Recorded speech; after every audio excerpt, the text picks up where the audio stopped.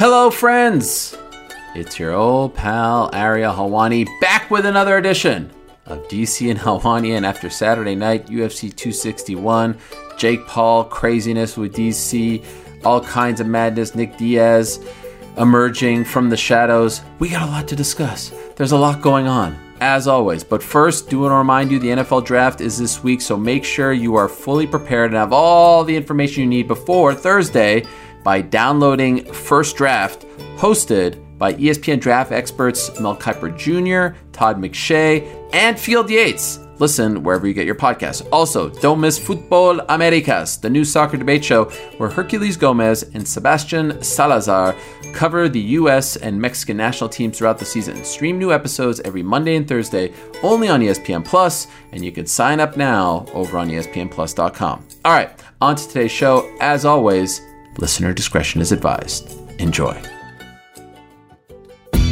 Now making their way to the microphone, DC and Helwani. I finally can sort of understand why people enjoy riding bikes. I can't do it. My 8-year-old, my 7-year-old, my 4-year-old can ride a bike. So who teaches them? Here's Daniel Cormier and Ariel Helwani.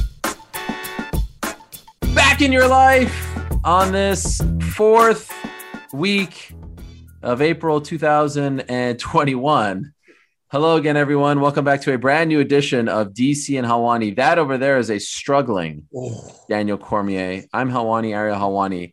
The action was so hot in Jacksonville that you're still cooling off. What's going on over there? It's not that. I had my breakfast of noodles was just a little too spicy. Who has noodles for breakfast? And especially ramen noodles. They don't need them as your breakfast. Yeah, I love them. How spicy were they? Oh man, 3 times the spice. Too much. It's like Ariel. It's not the spice from the Helwani household, or you and Jacqueline and a couple drops of that Poirier's hot sauce. Jacqueline coming after you with all this smack talk. Not the Jacqueline only one came after me last weekend. Yep, she did. I'm very surprised to see her on the phone. She's got me. She's like, you guys have been quarantined for so long that you're both pretty brave. She used to talk her trash from behind the screen. Now she's showing her face. Well, a questionable decision at best to have ramen noodles in the morning, to have extra spicy ramen noodles a minute before we're about to go in the air. I mean, golly. I tend to make bad decisions at times. Well, here we are. Part of my intrigue. So much to discuss. Hopefully it'll cool down. The action in Jacksonville was extra spicy as well, DC. How about that? What a night it was. We have so much to discuss. Of course, 3 title fights, 3 fantastic performances by 2 defending champions and by 1 new champion, Rose Namajunas. Some wacky, scary, gut-wrenching stuff earlier on in the card. The crowd was in full force. There were a bunch of celebrities in attendance. There was one guy that I think you exchanged a few words with in attendance. We will get to that. I promise you. I don't know if I've had so many people reach out to me saying, I haven't looked forward to this show so much as I do this one this week. The highlight of my night? Yeah. Cuba Gooding Jr. Cuba Gooding Jr. was out in full force the other day, man. Cuba Gooding Jr. was dancing. He was going crazy. I saw one of those guys. I can't remember the guy's name on his Instagram. He goes, Cuba Gooding Jr. out here. He was dancing, acting crazy. I couldn't believe it. Wearing overalls too. Crazy. Are overalls making a comeback? What's going on? Dude had on Carhartt overalls, long little goatee. It was straight down here, hair in a mohawk, dancing, going crazy the whole time. Cuba Gooding Jr. is out of his mind, man. I watched him the entire time. He lost his mind. On the Richter scale, where would you put UFC 261 in terms of the energy, in terms of the vibe, the fans, all that? Where would you put it? Ariel, you were a very sweet boy growing up in Canada, so you probably never got sent to timeout. Like you were a good kid. You're baking cookies with mom. You're helping to wash the dishes. You do nothing wrong. You're a good kid. Me, on the other hand, I was doing bad things down in Louisiana, so I spent the vast majority of my youth in timeout. When I would get out, though, I would take my behavior to the next level. That's what happened last weekend in Jacksonville. It felt like everybody had been let out of timeout. Ariel, you've covered enough fights to know that when we show up for the prelims, no one's there except for the fighters' families. 1,000, 2,000 people spread out throughout the arena. There were 5,000 people for fight number 1 on Saturday night. It was fantastic, man. The energy, the vibe. When you walked out of the tunnel to go to your seat and you start hearing everybody going crazy again, it was like, man, you really did miss that. I was hoping that you would play along with my Richter scale analogy because, of course, and I'm assuming you knew this, today is National Richter Scale Day. So I was hoping you would play along with that one. No idea what that is. You don't know what the Richter scale is? Look it up. You know, like when there's an earthquake, I guess there's a number on the Richter scale. Earthquake back in the day, John Tenta, remember him? He used to sit on people. I know that earthquake. Yeah, I know that earthquake. Part of the natural disaster. That's right. Typhoon. Yes, I know that earthquake. Don't go crazy here. I know you're a pet guy. You got your birds that you love so dearly. Do you know their names yet? No, still don't. There's only one again. Oh, okay. What happened? Kiki's bird has went on the murdering spree again. Oh, Kiki's bird takes no prisoners. Every time we stick a new one in there, there end up being one. So Big Papa, that's what she was calling him last time. Big Papa. Big Papa don't want no guests. Big Papa don't want no guests up in his cage.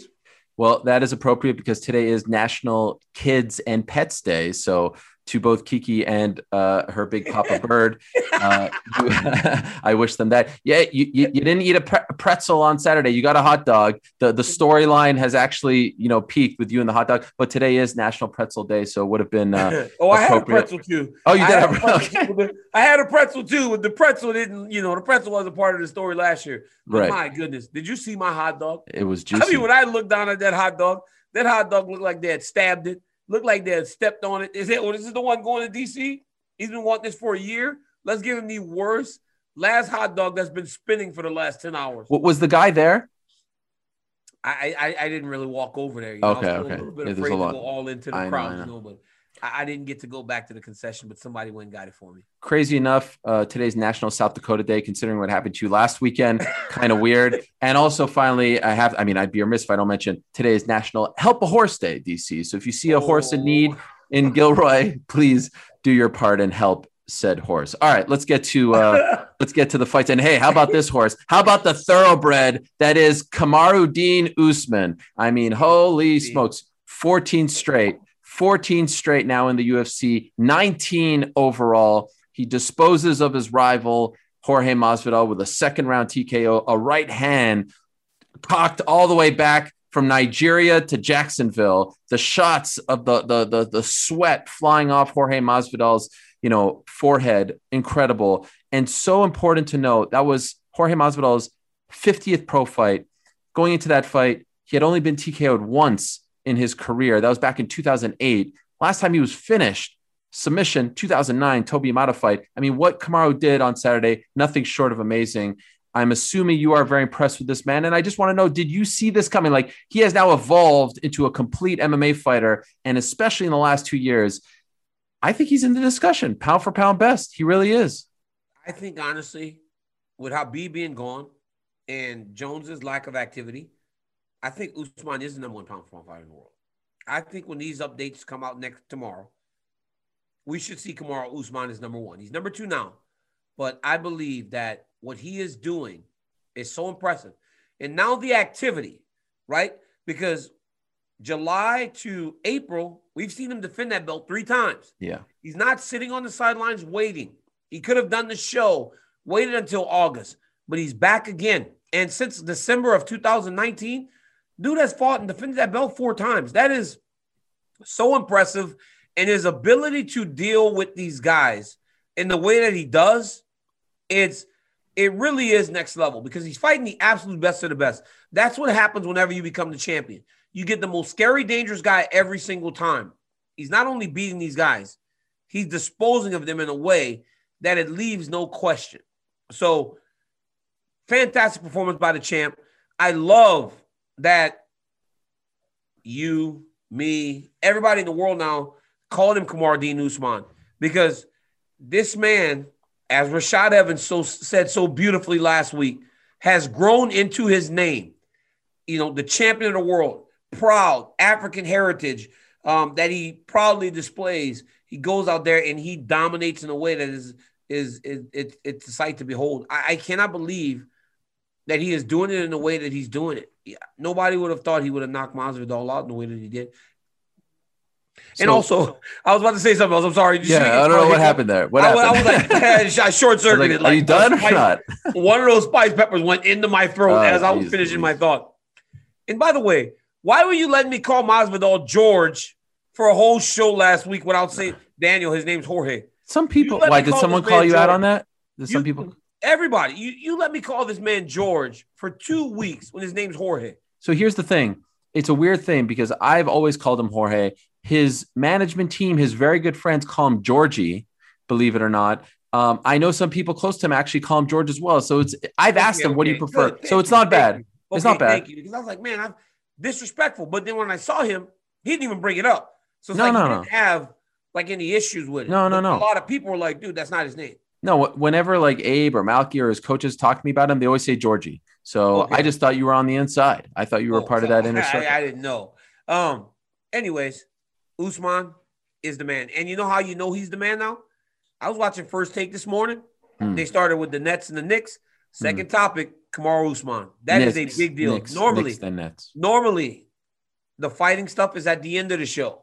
It was right at the top of the hour. So they were talking about all the winners who are on long winning streaks. Bro, Usman, Knicks. You're not gonna give me the buy into this whole Knicks thing. Let's get back to Usman. I don't vote on the UFC Fugazi rankings, but I do vote on the ESPN.com rankings, and we do pound for pound. And I will put Usman as number one because of the activity, because of how dominant he's been, because of the fact that he's now won 14 straight in the UFC. The record, by the way, is 16 in a row by the great Anderson Silva. He is very close, amazingly, of beating that record. He has now tied Pat Miletich for most wins in welterweight title fights, 5. The only ones who are ahead of him are Matt Hughes and George St. Pierre. That's it. You're talking about rarefied air. And so let me ask you this.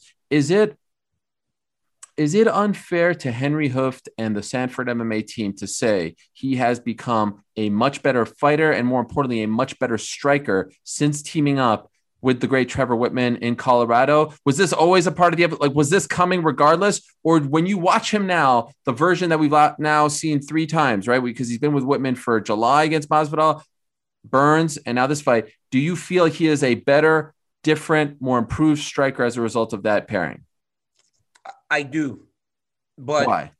There's no knock on Henry Hooft and his style of coaching. No. I'm not. That's what I'm trying to do. Right. But I think at times you find a coach and an athlete pairing that just matches up well. And I believe that for Usman, you saw it in the Woodley fight. At times he would kind of start to wing punches. I feel like Whitman has allowed for him to slow everything down. Because that's Trevor, right? Trevor's that guy, right? Trevor's like, slow.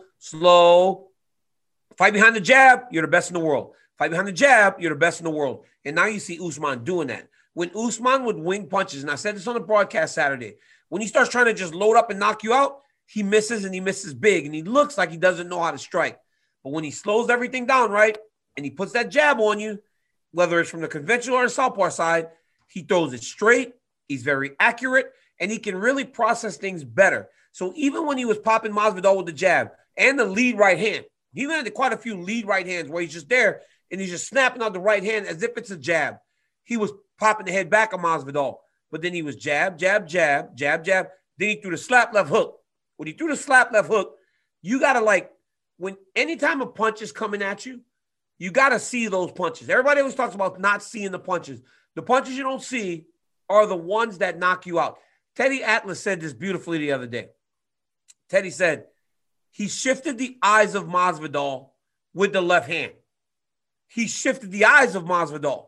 So when he threw the left hook, Masvidal has to see the left hook, right? So the hand goes up, the right hand goes up to block the left hook. When he sees the left hook, he did not see the right hand coming down the middle.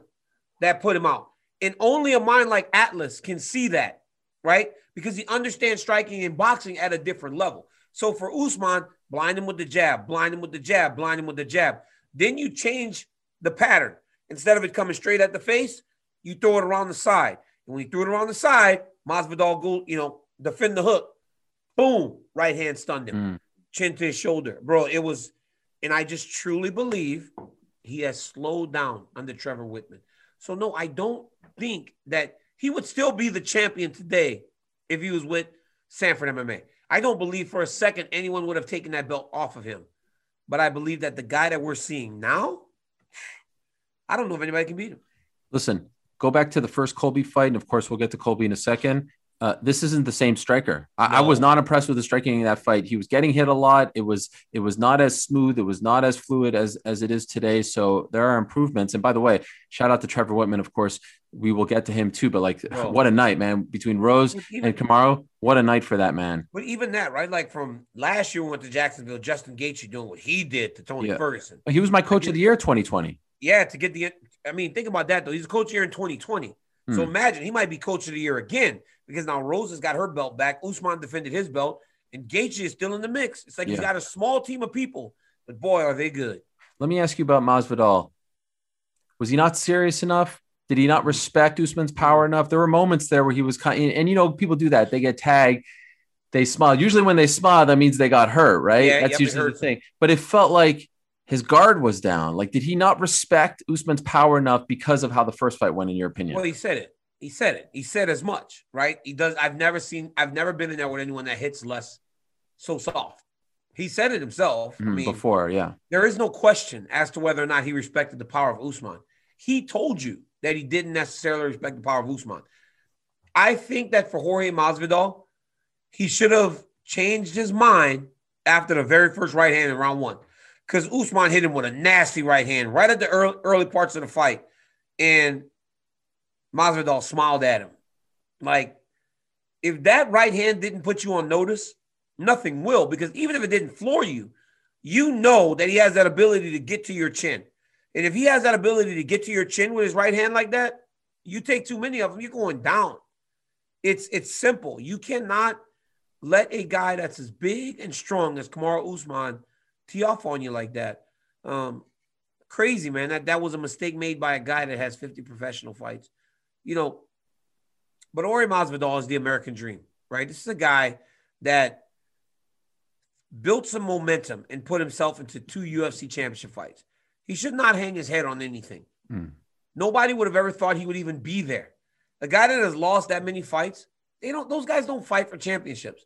Those guys are the ones that you usually see at the top of the pay-per-view because they are exciting fights. They're going to win or they're going to lose. But Gamebred gained so much momentum in that year that he was fighter of the year. He got put on a video game. He fought for the UFC championship twice. He shouldn't hang his head. But the reality is, and I hope this doesn't come off as disrespectful in any way. And Usman said it. There's elite and then there's very, very good. And I just feel like maybe Gamebred was a little bit of a level beneath Usman. And it showed on Saturday. But truly inspiring to see what he's done. To beat the guys in the way that he did. Take everything together. His personality, his ability to fight, his willingness to fight. And make everybody forget everything else. Right? Going into that fight on Saturday, Rogan talked about it, how good he did in round number 1 in the first fight. Fans around the world, people bet him to beat one of the greatest welterweights of all time. This is a man that going into the fight had 14 losses. But he had done such a good job of promoting himself and fighting in the way that he fought that people were picking him to beat one of the greatest welterweights of all time. So he should be credited. But as Usman said, there are levels. And Kamaru Usman is the absolute elite of mixed martial arts. And I just don't know if Jorge was that. Yeah, Jorge has nothing to worry about. He will still be a draw. We have plenty of greats in this sport. Randy Couture, Nathan Diaz, BJ Penn before his recent stretch who had double-digit losses and were still beloved and will still forever be beloved. So there are plenty of fights for Masvidal if he wants to continue. He's got this new bare-knuckle MMA promotion starting in June. Life is good for this man. He has made a boatload of money over the last couple of years. So I don't think this hurts his stock. But yes, you're right. There is an elite category in this sport in every weight class, and Usman's in that category. And so now the question is, can Colby beat him? Colby says the first fight was going his way and he was robbed. That's a different Kamaru Usman, in my opinion. Yeah. That's a different. Now, I think Colby is number 2 at welterweight right now. Colby's elite. Yes, and they are rewarding him for sitting, which I don't love. And by the way, I feel for Leon Edwards. Poor Leon is going to have to win again. Here's the problem, though, man. Here's the problem. Nate Diaz is such a big name. Yeah. That if Leon Edwards goes out there and if Leon Edwards can replicate what Jorge Masvidal did against Nate Diaz, I'm telling you, internally, they will start looking at that fight with Usman. It is imperative that Colby Covington gets a fight done, signed, sealed, and delivered before May 15th, because you're 100% right. Before He Leon, needs to. he needs to get this signed before May 15th, because I agree with you. And I think there's a part of Usman, believe it or not, that would like to give it to Leon. Well, listen, it's no secret. Colby Covington is the toughest fight in that division. Mm-hmm. I don't care what you say about Colby Covington. 100%. Colby Covington's a dog. For Colby Usman Covington trains hard. He fights hard. He's always in great shape, and he's a full-on competitor. He's always going to bring it. He'll be the toughest guy. Leon Edwards did a good job against Usman last time, and his striking is going to be a problem in the future. But this new Kamaru may be able to strike with the dude. But for Colby Covington, dude's got to get this thing in writing. Maybe not Usman's side needs to be signed, but he has got to get his contract signed before we get to May. Because if Leon Edwards goes out there and he batters Nate Diaz, they'll start to think about it. And DC, God forbid, Stockton's own Nathan Diaz pulls off Nate wins. Win. Nate's getting a title fight. Let me tell you this. Nate, listen. That's the worst thing to happen to Colby, right? Nate wins. I can tell you this. I said that if Leon Edwards can beat Nate Diaz like Masvidal did, they'll start to think about it. Nathan Diaz wins this fight, there's no question. Colby gets bumped. I am certain Diaz will then fight Usman for the title, because guess what? If Usman's smart, Diaz wins, he starts to call Diaz out just like he did with Masvidal. 100%. This is the fight I want. Absolutely. He picked Masvidal because he knew that was the fight that would generate the most. He'd make the most amount of money off that fight. And his team is already kind of planting the seed that if Diaz wins, they'll go after that fight. And by the way, not for nothing, Nathan Diaz will be on a one-fight winning streak at that point. Doesn't Colby matter. Covington is also on a one-fight winning streak. It's not like we're not talking about, you know what I mean? I know it sounds crazy, but hey, in this game where the champion could kind of call his shots, I wouldn't be shocked if Nathan wins that he gets the title shot. Wouldn't be shocked. Absolutely. Because guess what? Masvidal went to the title fight last week off of a loss to Usman, right? So it's like we've seen that before. So when guys win a fight, why not? Especially when you're Nathan Diaz. You know, the start Crazy things have happened where they call audibles. I mean, we thought we were getting Diaz Masvidal too. Colby Covington needs to get his contract into the UFC right now. Well, they have to give him the contract first. Guys, I would be on the phone. I'd be hitting the line right now. Dana, Hunter, Sean Shelby, send me my bout agreement. It does not need a pay-per-view date. Just give me an idea of when I'm going to fight. Send me a date. Let me put pen to paper so that if they do decide to audible, at least you got it on paper. Like, hey, I was in. Mm-hmm. There was no issue. I was in. So, but that dude, it's a risky game. The game that he's in right now is risky because Kamaru Usman has earned the right to say, I think this dude should get a title fight because they're all pretty much sitting around the same. Only one that stands out above them all is Leon Edwards, which is crazy, right? Because Leon Edwards has won so many fights in a row. Everybody else has won one if Diaz wins. Leon Edwards has a resume that deserves a title fight. He doesn't have the following of the other two. Usman's on fire. Not quite in GSP territory. Bro. Conversation. Not quite, but we're getting close. We're getting close. He's not quite there. He dresses phenomenally well. Dude, not quite there. Not quite. I tell you, George said it to us the other day on our weigh-in show. Not he goes, quite. Older athletes, we hate to admit it, but as time goes, so do the athletes and the technical skills. He goes, so I believe welterweight today is even better than I was fighting. This is George's words. Yeah, I'm just saying not quite from a resume standpoint. But hey, we got a little HBK Diesel thing going with Usman and Francis Ngannou there. It's a nice little Mama Africa team that they got. You saw Francis dancing on the way out of the curtain. Great. I'm like, oh my goodness. I thought Usman's brother was the biggest hype man you could ever find. I was like, wait a minute, is that Francis dancing? I said in the back, I said, Francis, you were dancing. He goes, brother, I can dance, Daniel. What are you talking about? And now Francis is high rising, jet flying out to Cameroon. Francis right now left Jacksonville to Paris to Cameroon on a private jet. Talk about the heavyweight champion of the world is living life now to the fullest. Good for him. So congrats. Now let's talk about the co-main event. I said it last week. That's right. I said it last week. When she is on, there is no fighter that I enjoy watching more. And we didn't get a lot. Of it. I mean, the fight was 118. But DC, Rose Namajunas against the buzzsaw that is Zhang Weili splits the guard right here. I don't think that was talked about enough. It was the middle. Yep. Yes. It didn't even go around the guard. How is that? I mean, holy smokes, it drops her and finishes her. She is unbelievable. And then the emotion and the story that she was going to retire 2 years ago after getting slammed on her head. I mean, beautiful stuff. A week ago, everyone came after her and trying to vilify her. This week, she gets her flowers. Rose Namajunas is the strawweight queen. And what a moment. And what a finish. DC, how hard is that to split the guard like that? First woman to ever lose a title and then recapture a title. Same weight class. Same weight class. I don't think it's ever been done. No, it's never been done. No, never been done. No woman's ever done that. But like, look, Rose is bouncing, right? And that's what she did against Andrade in the first round. When she's bouncing and moving her feet, you can't really get a beat on her. So as Zhang Weili is like watching Rose pop soft jabs, Rose is doing this like little action where she's going back and forth, side to side. So this back and forth action looks the same on the jab as it does on that high kick.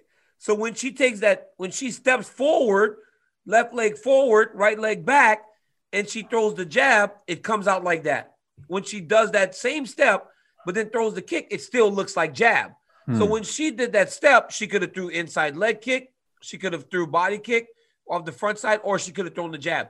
So when she did that step, Zhang Weili took a back step because she thought low leg kick was coming. Rose brought that right up, smacks her right up under the chin. It was nasty because Zhang's like this, right? So Zhang's like this. The kick comes, normally when they kick you here, you just kind of block it as it hits your forearm. This kick came from up under the guard, landed right here on the neck. Everybody talks about head kicks. And even when I got kicked in the head by Jones, he kicked me on the side of the head, so it knocked my equilibrium all crazy. But if you get him in the neck, it's good night, Irene. Zhang went down. Rose jumped on her. Crazy. Because going into Brazil when she fought Jessica Andrade, the whole story was she wasn't able to handle the pressure of being a champion. She hated everything about it. The media, the busy schedule. And it was like a weight off of her shoulders. When I was on the flight back from Brazil with Rose and Pat, she didn't even seem upset. Yeah, she was happy. She was relieved. Like, she was relieved. Yeah. I was like, wow, this girl's like handling this better than anybody I've ever met in my life. But then that being away from it, right, and working her way back towards it, she gained an appreciation for what that championship means. And I think her crying showed you that she now realizes that it's all she wants in this world to be the world champ. Both the UFC and Rose didn't do a good enough job. And they're both to blame for this because she shunned it. And I think they were a little late to the party of promoting her the right way when she was champion. Rose can be a mainstream superstar. People love Rose. You talk about my wife. Like, my wife loves Rose. People see themselves in Rose because she puts her heart on her sleeve, because she talks about her emotion, mental health, because she plays piano like a freaking, like someone who's in the freaking Philharmonic. Like, she is an unbelievable talent. And she has a great story to tell. She's got a great vibe to her. She could be a generational talent. She could be someone that breaks through the mainstream if they promote her the right way. And so it's a great story. So happy for her. So happy that she was able to do it like that. I saw what John, what's that? Hey, I thought you were just texting while I was talking. Lil Weezy. I'm about to do an effing song named Thug Rose. Oh, the nickname is perfect. Yeah, the nickname is perfect. Everything is, yeah. Everyone loves Rose Namajunas. Yeah. Everyone loves Rose Namajunas, bro. And, hey, she's a beautiful girl. She's very pretty, right? She's got the short hair. She cut it all off, right? She cut it all off. She still is a beautiful woman that can just fight. You know, you look at Zhang Weili, and she's strong and she's big and she's muscular. But Rose seems so like tall and sleek, and she's a pretty girl. But then she knocks people out in a way that she got power. I said this Saturday, I was like, when Rose Namajunas wins championships, she doesn't just win championships. She makes memories that'll last forever. Because you remember when she knocked out Joanna and we're yelling, Thug Rose, Thug Rose, Thug Rose. And then now this one, we're all like grabbing onto each other like, oh my goodness. Like, Rogan's eyes were about to pop out of his head. Pop out of his head. And then Joe's in there crying. Joe's like, I'm so happy for you. Because like, dog, it's like, that's the thing, bro. Rose Namajunas brings out emotion in people that you don't even realize that you have for her. It's like, we're all grabbing each other like, oh my goodness, oh my goodness. You know, Weili had won 21 fights in a row. Yeah. You know why? I think a lot of us see ourselves in Rose because she does look somewhat, ordinary in the sense that she doesn't have the biggest muscles because she talks about her struggles. She's not superhuman, right? What it is. All of her like insecurities, all of her emotional everything, right? She just kind of lays and bears it all out there for you. So it's like, oh, I deal with a lot of this too. Like, I'm insecure in this way. I don't deal well in this way. And Rose just kind of tells you. So you can relate to her. And because you can relate to her, it's like you root for her. And then when she goes in there and she's like stone faced, I'm the best. Oh my God. I'm the best. I'm the best. Hey, bro, like say, and Barry's in her face, who's the best? And I'm the best. Yeah. I'm the best. Yeah. Dude, hey, she is in front of Joanna, J-Check. Joanna's like, I am going to kill you. It's over. Rose is saying the Lord's Prayer. The Lord, that was some of the craziest stuff I've ever seen. Rose is saying the Lord's Prayer while Joanna's telling her she's going to kill her. That's like some exorcist type stuff. Our Father. Like that is Rose Namajunas, bro. Like she seems like an assassin, but she is so like vulnerable, and people are drawn to that. I feel for Zhang because, like you said, amazing winning streak, undefeated in the UFC. I think the fight ended so definitively and quickly that she will not get an immediate rematch. I like the idea of the Rose Redemption Tour.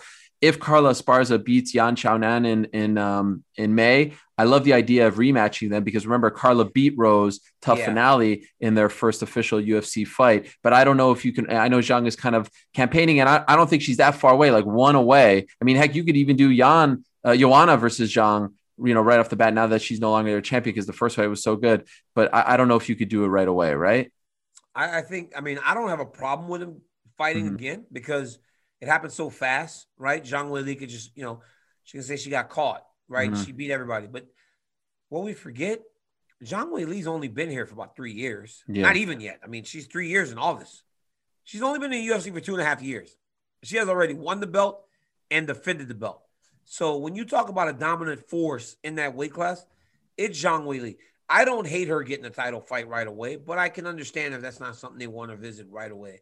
But you start to it gets dangerous, right? If you get Carla Esparza and Rose, I understand what you said, because what if Tatiana comes back?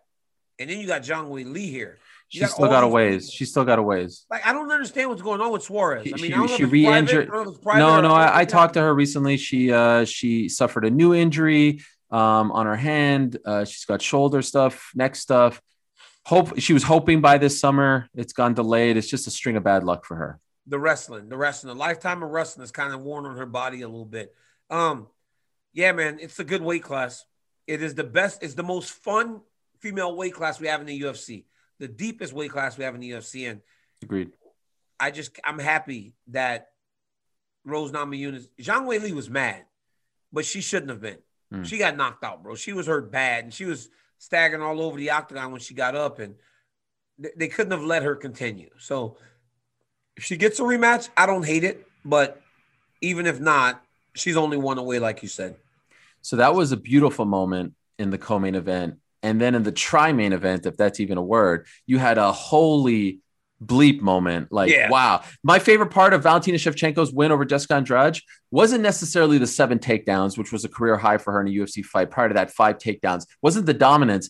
It was the look on her face right after the fight was called off. And she looked around at everyone. She's like, this is the person that you guys thought was going to give me my toughest test at 125. Like, holy smokes. She was like a cyborg out there. It was unbelievable to see her just go in there with a point to prove. Someone who has nothing to prove to anyone. Point to prove. I'm going to smoke this woman that you all said for the past week or so was going to give me my toughest test.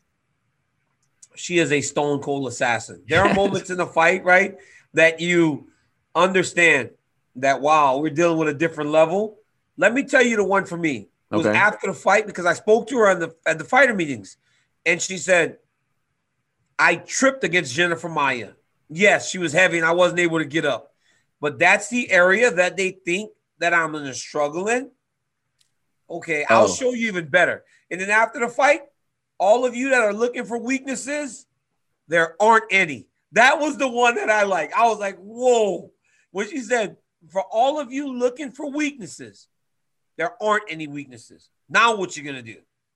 Bro, Valentina Shevchenko is ridiculous. She is so nice. She's such a nice person, but I like it when she gets a little cocky. I think it's great because she deserves to be cocky. Like, she could talk some smack and her actions back it up. Like, we all went gaga over Jennifer Maia winning one round and not really doing much in that round, to be honest, but it was her round. Let's give her credit. And she goes in there against Andrade and just, and this is no scrub. Like, she, let's be honest. You talked about 115 being deep.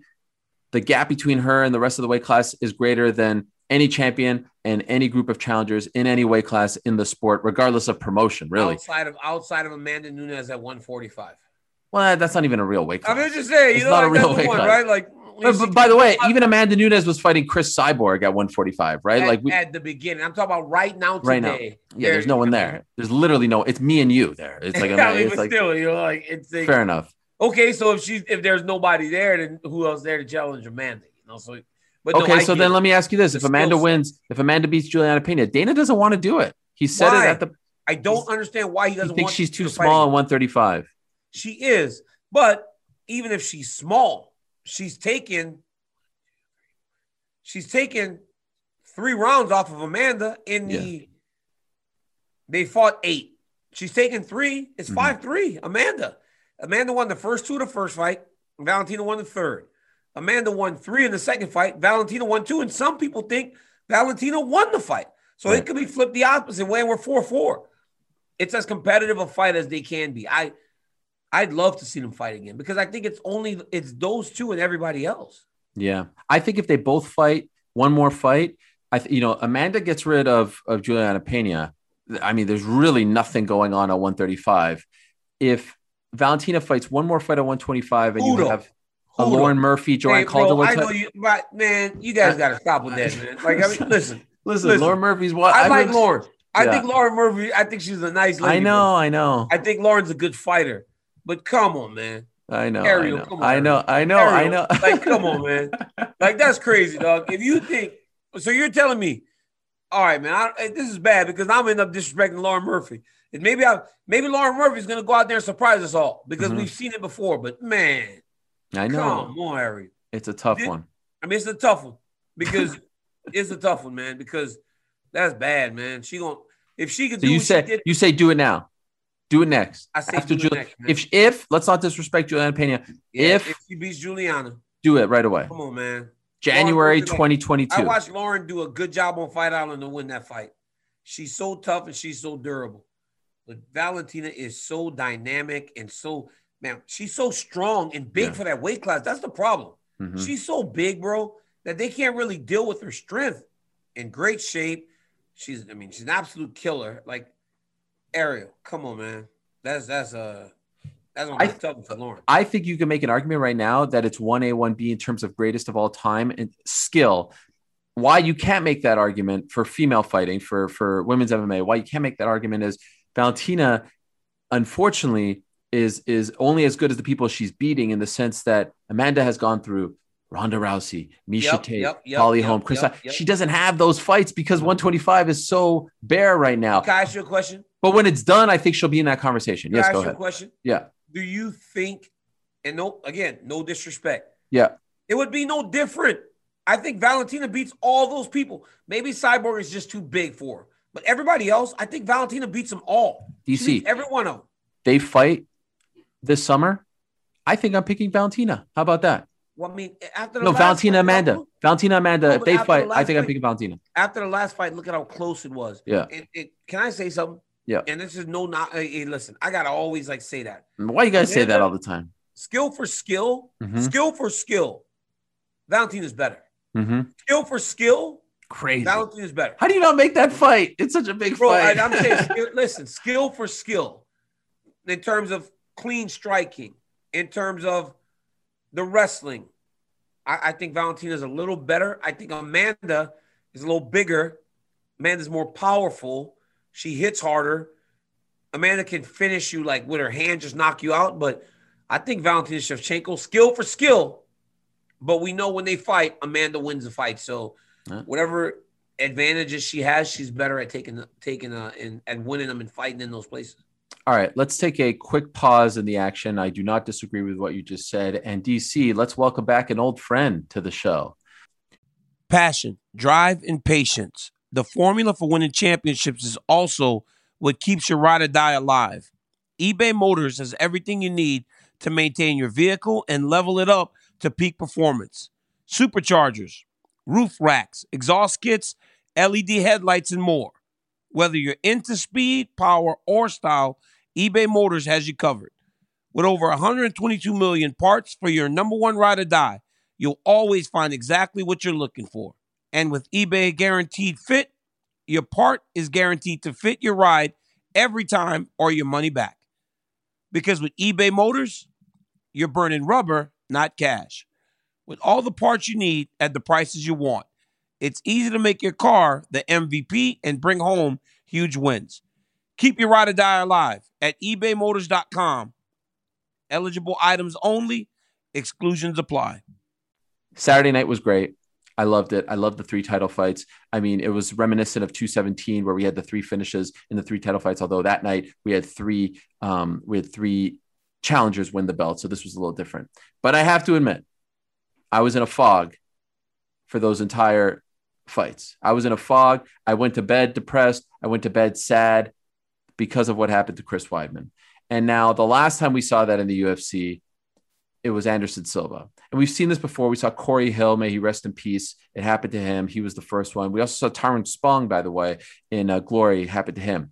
The difference between Anderson Silva in this situation and the coincidence of it happening to Chris after it happened to Anderson against Chris in 2013 at 168 is mind-blowing.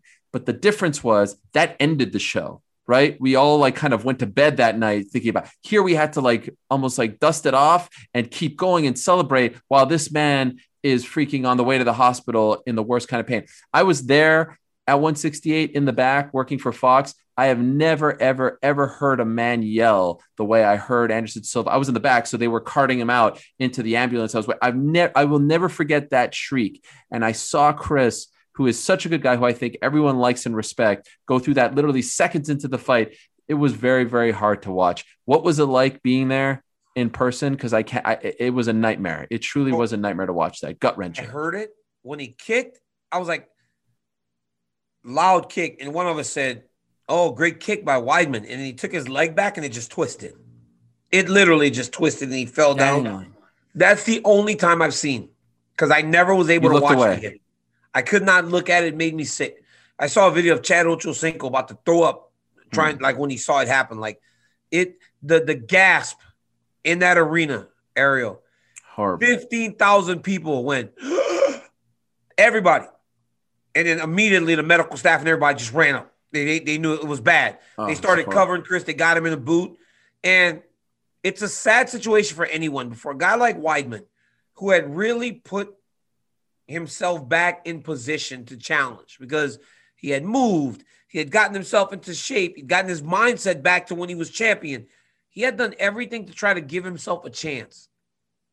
And for that to happen on kick number 1, 17 terrible. Seconds. Yeah.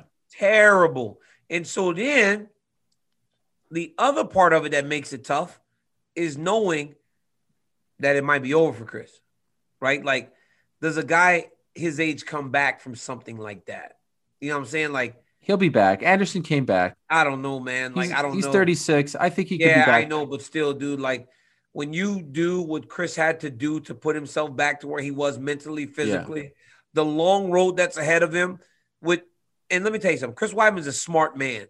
He can do whatever he wants in this world. If he wants to pivot and do something different, he will be successful at that too.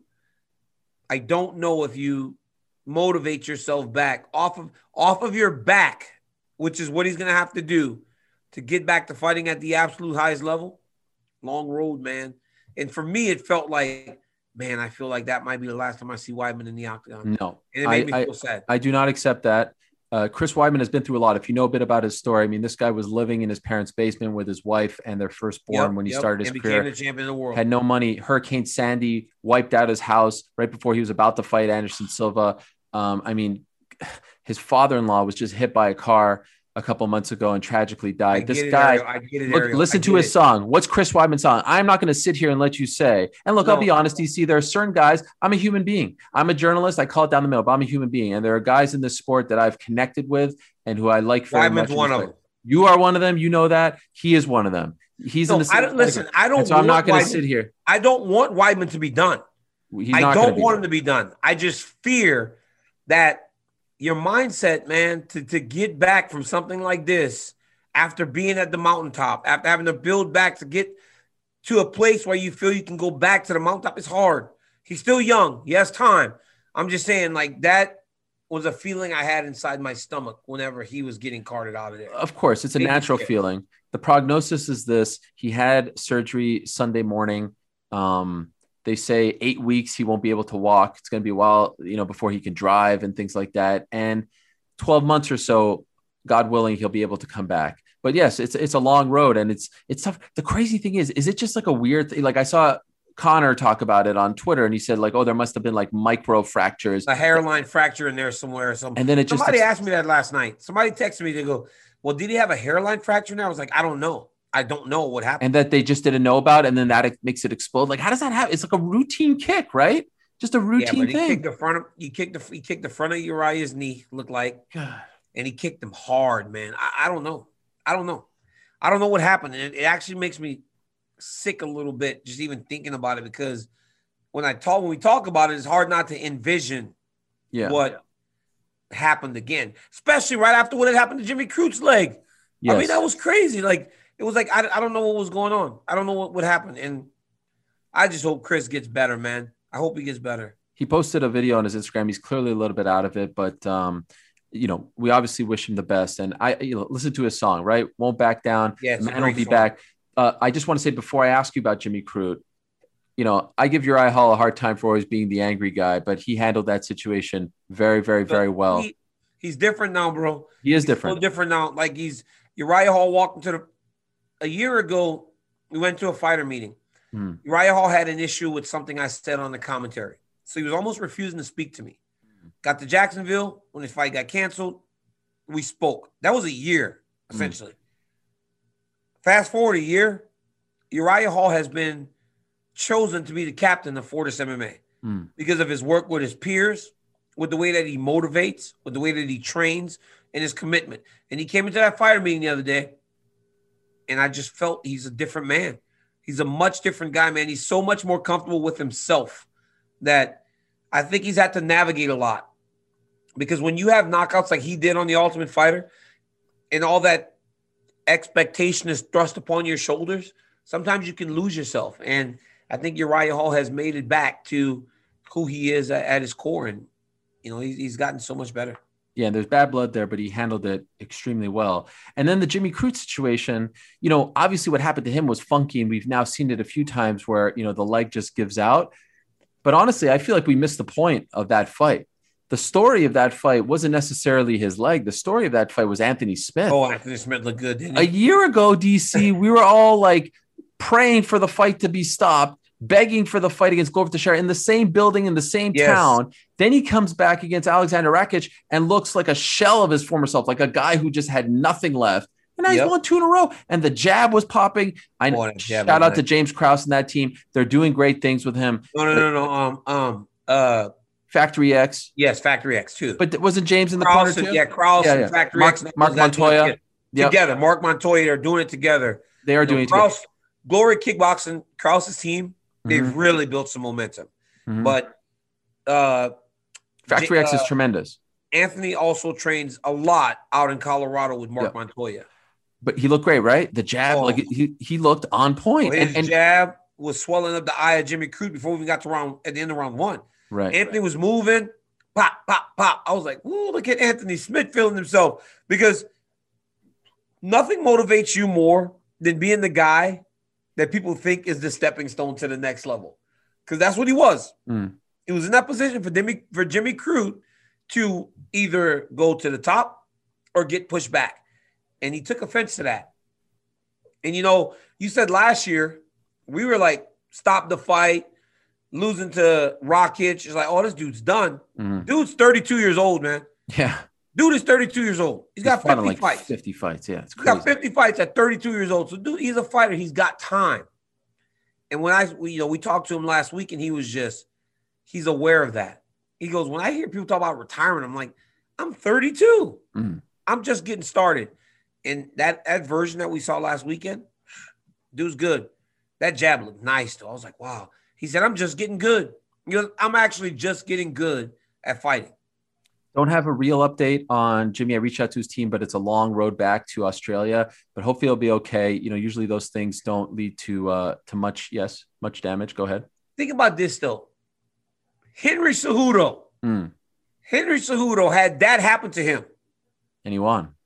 And beat Demetrius Johnson. Think about the steel trap that is Henry Cejudo's mind, right? He literally just thumped it onto the ground until it woke up. And he went on to beat Demetrius Johnson over 5 rounds. So for everything that people say about Henry, cringe, is annoying, Henry Cejudo had that happen to him. Just like Jimmy Crute. He stumped it on the ground to try to wake it up and beat Demetrius Johnson. That's why people need to respect 100%. Henry Cejudo and how good he is. He's incredible. Man, that's tough. No, his resume speaks for itself. I mean, he's annoying as all hell, but he's as great as he is annoying. Oh, he's the man, bro. Henry Cejudo is the man. His mind is like nothing I've ever seen. You can't take that away from him. The card, it was fun. The crowd, like I said, elevated. Randy Brown with the great win, the one-arm rear naked choke. Brendan Allen with a great win. Pat Sabatini with a great win. Ariane Carnelosi with a great win. Jeff Molina with a fun fight. I mean, the last minute of that fight was wild. Crazy. But now we have to address something. We have to address what happened on the prelims because my man DC made some headlines. And I got to tell you, everyone coming up to me, are you going to talk about it? Are you going to ask him? Of course we're going to talk about it. So tell us what happened. You and Jake Paul caught on camera in front of the world, like in broad daylight in the arena.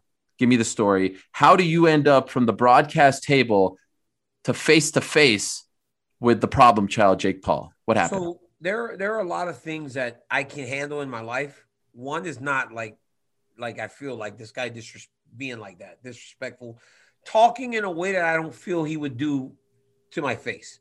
I can't deal with that. So I was sitting at the table and somebody said, oh, Jake Paul's here. So I look behind me and he's like making faces at me and waving at me. He's like waving at me and making faces. I'm like, what in the world is happening? Like, what is happening? In the middle of the broadcast. Well, yeah, I was like, I'm 24. I'm like, this 24-year-old kid is like, he's heckling me. Right. He's heckling me. He's like a troll, but like a famous troll. So finally I got a break and I was like, hey, do I have a couple minutes? They were like, no. I said, guys, I need a few minutes real quick. And they said, okay, you got 2 minutes right now. My producer said you got 2 minutes. So I just got up and I went over there. And you didn't tell them where you were going. You just said I need 2 minutes. I just told them I needed a couple minutes. Okay. So I just went over there. Because again, like the whole time after he's doing that, I'm just in my mind, like it's all I can think about. It's like this guy's like being like so ridiculous. Like I need to tell him something. So I just walk over there and he kind of leans in like we're going to have a conversation. And his hands are in his pocket. And I said, hey, I'm not going to play your games. I go, don't mess with me. I said, I'm not a kid to play with like this. Like I'm not going to be on the internet messing around and all this other stuff. I go, keep my name out of your mouth. And then his security came, and then he started to kind of, once the security and everybody got around, he started to play big boy a little bit, starts trying to point and do all that. But initially, he thought his hands are in his pocket, and he kind of leans in. And I said, I'm not going to play your game. I'm not going to fight. I said, you're going to get yourself hurt, like messing around. I'm not going to fight with you and play these public shenanigans. I go, keep my name out of your mouth. He said, well, you said my name first. And I'm like, don't play with me. I said, don't play with me. I'm not a kid to be messing with like that. Were you ever close to slapping him, hitting him? I wanted to grab his face. I was going to grab him by the face, but I would have gotten in trouble by the UFC. Right. Because listen, a kid like that, you like when you alpha a kid like that. When people start making you alpha him, like I wanted to grab him by the face and smash him into the ground, but I can't do that at work. I would have gotten into a lot of trouble. So I just went over there and tried to have a conversation with the kid. And then, the security comes and all that. And he's like, well, sign the contract. I'm like, come on. Sign the contract. What are you talking about? Sign the contract. What contract are you referring to? This Paulo Costa contract. What is that? Sign the contract. What are you talking about? Sign the contract. There is no contract. Like, I mean, I told you last week, you don't punch down to go do all that. But like, come on, dude. You can talk and act like that with certain people. Not everybody. Not everybody's going to do that. And start messing with like certain people, they're going to kind of tell you about what they're feeling. So let me ask you bluntly. Do you want to fight Jake Paul? I don't want to fight Jake Paul, but I'm not going to let Jake Paul disrespect me. But I'll tell you one thing. Let me tell you one thing about Jake Paul. And I'll refer back to the Conor McGregor deal, right? Conor went to fight Floyd, made a ton of money because he had to. Floyd Mayweather is the greatest boxer of all time. So you go and play on his playing field. Why would I go and box Jake Paul? Who I am doesn't make me chase anything. I made my money as the heavyweight champion of the world. I don't have to chase a payday. This kid wants to fight. Okay, I'll fight him. But it'll be a mixed martial arts competition. If he wants to actually fight with me, fight me in mixed martial arts, and then I'll fight him all the way down to 205. I'm living happy. I'm fat. I'm healthy. I'll go all the way down to 205 to fight this kid in mixed martial arts. If you really want to fight me, like seriously fight me in mixed martial arts. And this is not going to be fun. I'm telling you right now, at 42 years old, bad back and everything, I'm going to torture him and I'm going to hurt him. I don't want to box him. I don't want to fight in a limited skill set of rules. You want to fight me, and you really want to fight me in a mixed martial arts competition. I'll go all the way back to 205, and I'm going to smash him, and I'm going to hurt him. And then he can go back to fighting these YouTube kids. But don't think for a second that I would ever chase a payday in boxing because I don't need it. I'm good. I made my money as the champion of the world. You want to really fight me? You got an issue with me? Fight me in mixed martial arts. And I'm going to torture you. And I'm going to rip his face apart. I'm going to hurt the kid. And I will teach these kids not to continue to do this with people like me, athletes. This is insane. This is Ariel, absolutely... I will hurt the kid. Listen, I know when you're serious, and I could feel the seriousness from the screen. I just want to know, how did we go from not punching down last week to you actually saying you're going to drop him on his head? No, I'm not going to drop him. I'm going to choke him. Okay. I'm going to elbow him. I'm going to hurt him. I will actually hurt him. Like, don't do that to me. Ariel, one time I was in college once. Let me just tell you the story real quick. Okay. I was in college, and I was in the student union, and one guy kept messing with me.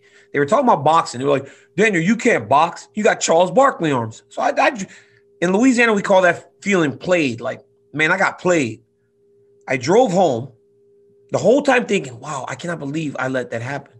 I turn around, drive back, see the guy by the student union. I said, hey, I've got Charles Barkley arms. I can't box. I can't fight. He's like laughing, right? Thinks it's a game. He's a basketball player from like Detroit, Michigan. I go, hey, let me see your basketball. He gives it to me. I said, you said I can't fight? He's like, yeah. I said, okay. So I take that ball and I smash him in the face as hard as I could with the basketball. I said, now fight me. I said, now fight me. He took off running. I said, now fight me. I said, show me I can't fight. I said, you want to disrespect me in that way? You show me now that I can't fight. I smashed him in the face with that fully inflated basketball. He didn't fight me. There are just certain things that I can't deal with. And you're right. Listen, I don't want to fight Jake Paul. But if he's going to continue to say my name and he's going to continue to do this, then he'd have to fight me in a mixed martial arts competition. What has he said that has been... Just he'll beat me up and all this other stuff. Like, listen, I'm doing my job here. This is what we do. Right. This is what we do. Ariel, I didn't even know who Jake Paul was until he fought some guy, Nate Robinson. And then you told me. I didn't even know who he was. What do I know about a kid? I didn't know who the kid was, bro. But I'm doing my job here. I talk about him. I talk about John Jones. I talk about Miocic. I talk about anybody that I've competed with. Anybody that's in the news of fighting, that's who I talk about. So for you to take offense and think that, okay, I just beat Ben Askren. Now I'm going to pick on this other guy, this older guy, 42 years old. DC's out of shape, which I am. I'm going to go pick. No, you're not going to do that. My name will not be used as a springboard. I love my legacy, and I will protect my legacy. And if protecting my legacy means I got to smack this kid upside his head, that's what I have to do.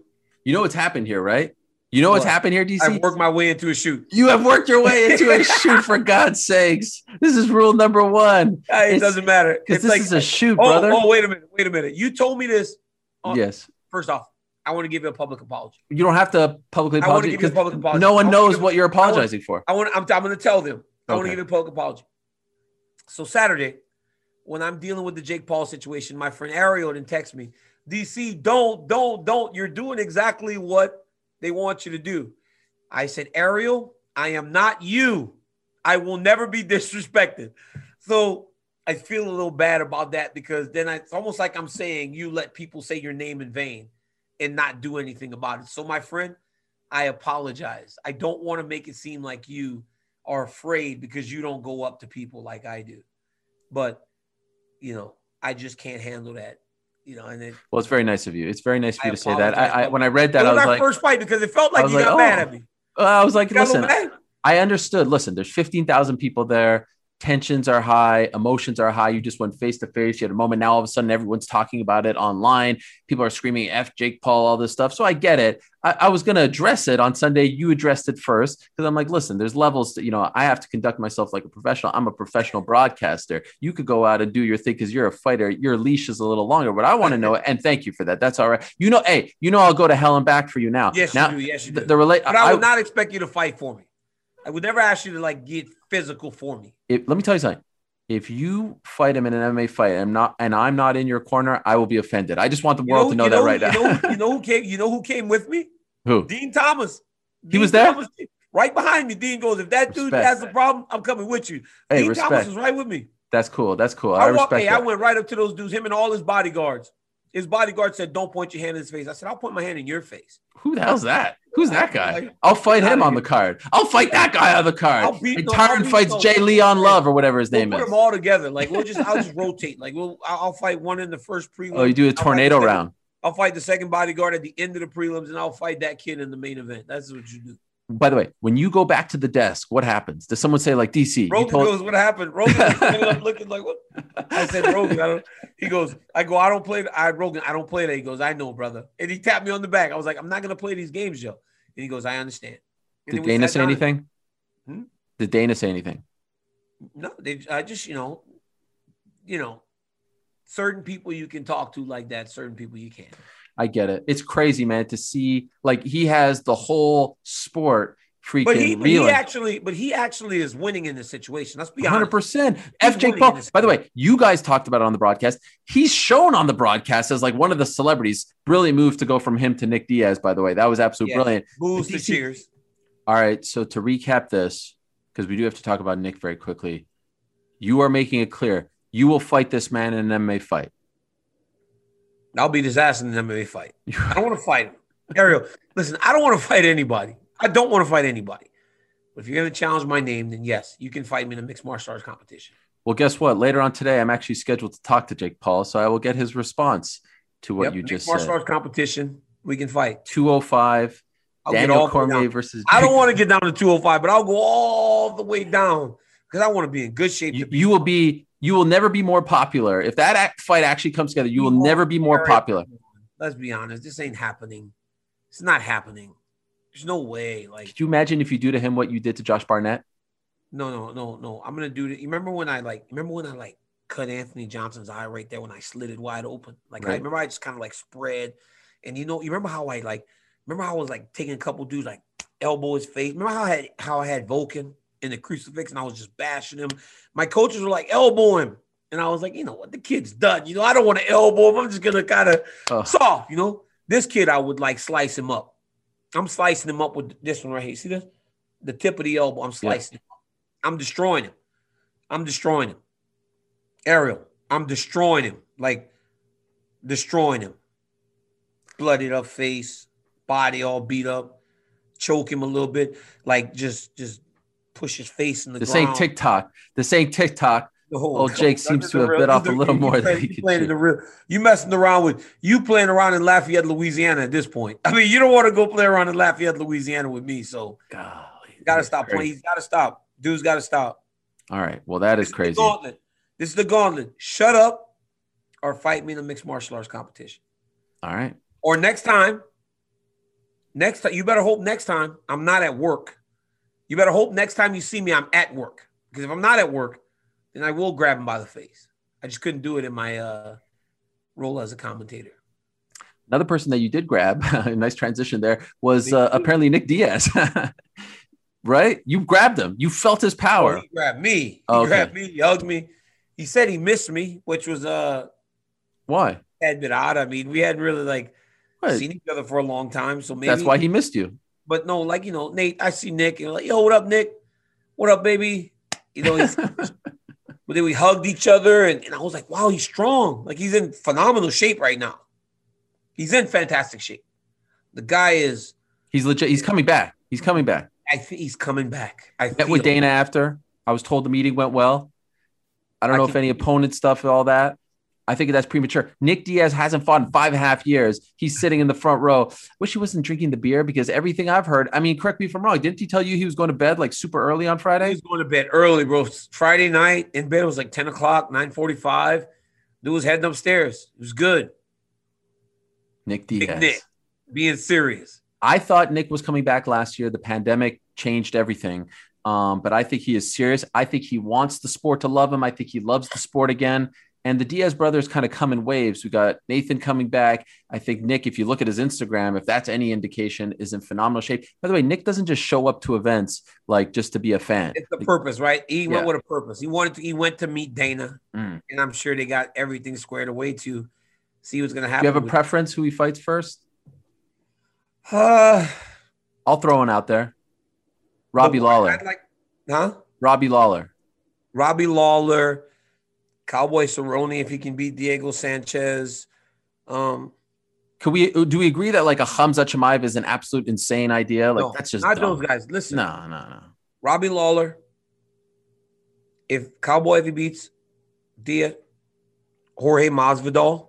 That's the one I was going to say, but that's Nathan's thing. That's Nathan's thing. But I'm saying, even if it's Nick though, Jorge Masvidal, like they don't like to. They don't like to do like. That's why Nathan never went after GSP when that was a possibility. Oh, really? Yeah, that's the thing between them. I'm saying there's just like those types of guys for right now to see where he is in his career. Masvidal would be perfect. That would be perfect. It would be a massive fight. It would be one of those fights that you don't need a belt. Right. You don't even need a belt to main event. Was Nick in the last main event that didn't have a title fight? Him and Anderson? No, not the last. One of the first, not the last. Oh, really? One of the first ones. Well, because remember, McGregor and Diaz both times. Oh yeah, no title fight. Yeah. That was after. Yeah, but January of 2015 was the last time he fought. Wow. And remember, he got the 5-year suspension. We all thought that was it. In the end, the suspension got reduced, and he still didn't fight within 5 years. When we sat down in the queue. A freaking legend of the game. And it's crazy that his brother has now become more like, I don't know if the fans of today, like how many of those fans remember that were in attendance on Saturday, remember Nick in his prime? I don't know because it's been so long. He was good, man. He had that pressure style, the Nate Diaz style that everybody loves. That was Nick's style. Nick created that style and was just him and Paul Daly in San Diego or Miami, wherever they fought that one time. Crazy first round fight. Yeah. Him beating up Mario Zaromskis in San Jose. No, that was Cyborg. Evangelist Cyborg in San Jose. Crazy. He did beat Mario Zaromskis too, I think. Yeah, he did. Like all those that was in Miami. Yeah, those fights. Like Takanori Gomi with the Gogo Plata. The way he would put it on those dudes, man. Nick Diaz was a sight to behold.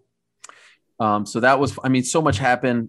We are running out of time, unfortunately, but have to mention Israel Adesanya, Marvin Vettori 2 is official June 12th. They didn't give it to Rob Whittaker. I know everyone's very upset about that. They offered it to Rob first, but he has to quarantine now for 2 weeks after a 5-round fight, has to get better from the fight as well.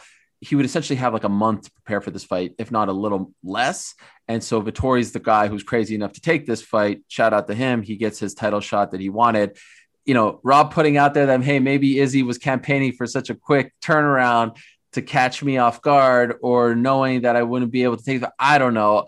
All I know is Rob's going to get the winner, and people were all up in arms and upset on his behalf. But for him not, I mean, like, he can't take that fight.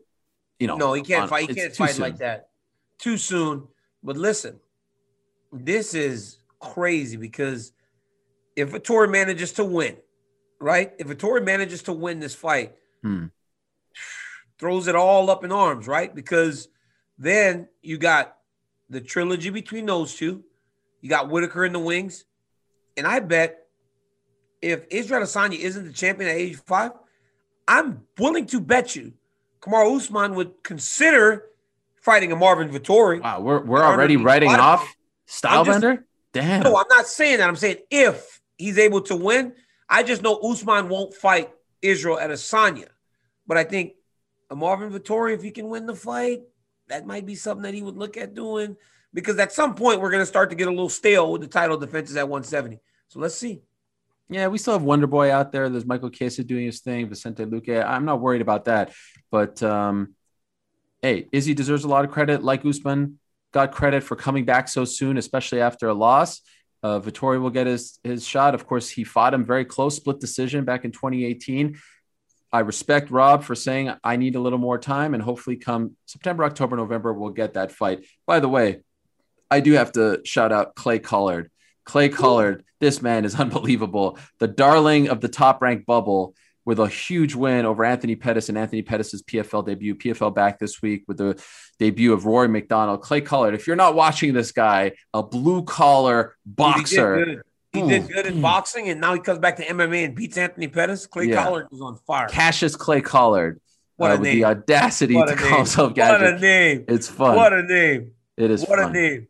Almost as fun as this show. Wow, what a show, DC. From Kamaru Dean to Rose to Valentina to DC laying down the challenge for Jake Paul. Man, I'm all giddy. I'm going to go run 10 miles outside just after that pro. I mean, that was a pipe bomb right there. What a promo from the former two-time champ. I'm done playing, baby. I'm just done playing. I'm done playing these games. Respect. All right. Step up or shut up. It's over. That's it. Man, could you imagine the pay-per-view buys for that fight? Oh, my God. Oh, my God. This is insane. All right. We're out of time. Thank you very much, Modelo. Thanks to the entire team. Thanks to DC, of course. Back next week, same time and place. Until then, we say peace. We're out of here.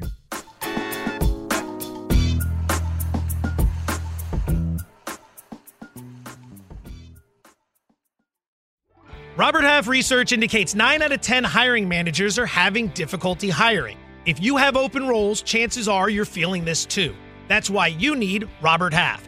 Our specialized recruiting professionals engage with our proprietary AI to connect businesses of all sizes with highly skilled talent in finance and accounting, technology, marketing and creative, legal, and administrative and customer support. At Robert Half, we know talent. Visit roberthalf.com today.